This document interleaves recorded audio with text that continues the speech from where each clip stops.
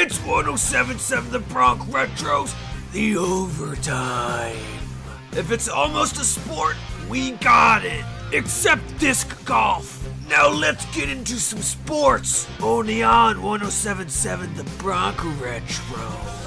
It's showtime. Welcome to another edition of The Overtime. I'm Erik Johnson. The Pittsburgh Penguins sent forward Nick Bjugstad to the Minnesota Wild in exchange for a conditional 7th round pick. More importantly, this frees the Penguins up with an extra $2.5 million in cap space. Bjugstad has struggled in recent years, but he did have a career high of 49 points in the 2017-2018 season. The Denver Broncos have signed their place kicker, Brandon McManus, to a 4-year, $17 million contract extension. McManus had been the Broncos kicker since 2014. The Philadelphia native has a career 81.5 field goal percentage and a 98.5 extra point percentage during his time in Denver.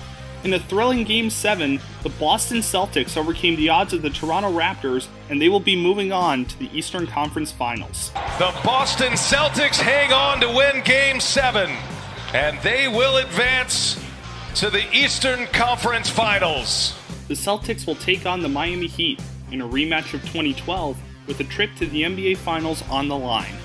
The series between the San Francisco Giants and San Diego Padres has been delayed due to a positive coronavirus test.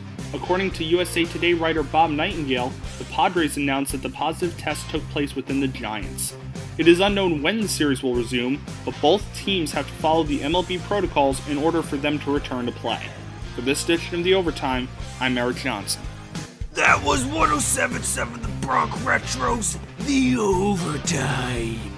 Be sure to tune in next time if you don't want to miss this testosterone-inducing and clearly awesome sports coverage. Remember, if it's almost a sport, we got it. We have highlights, scores, and stories from every sport.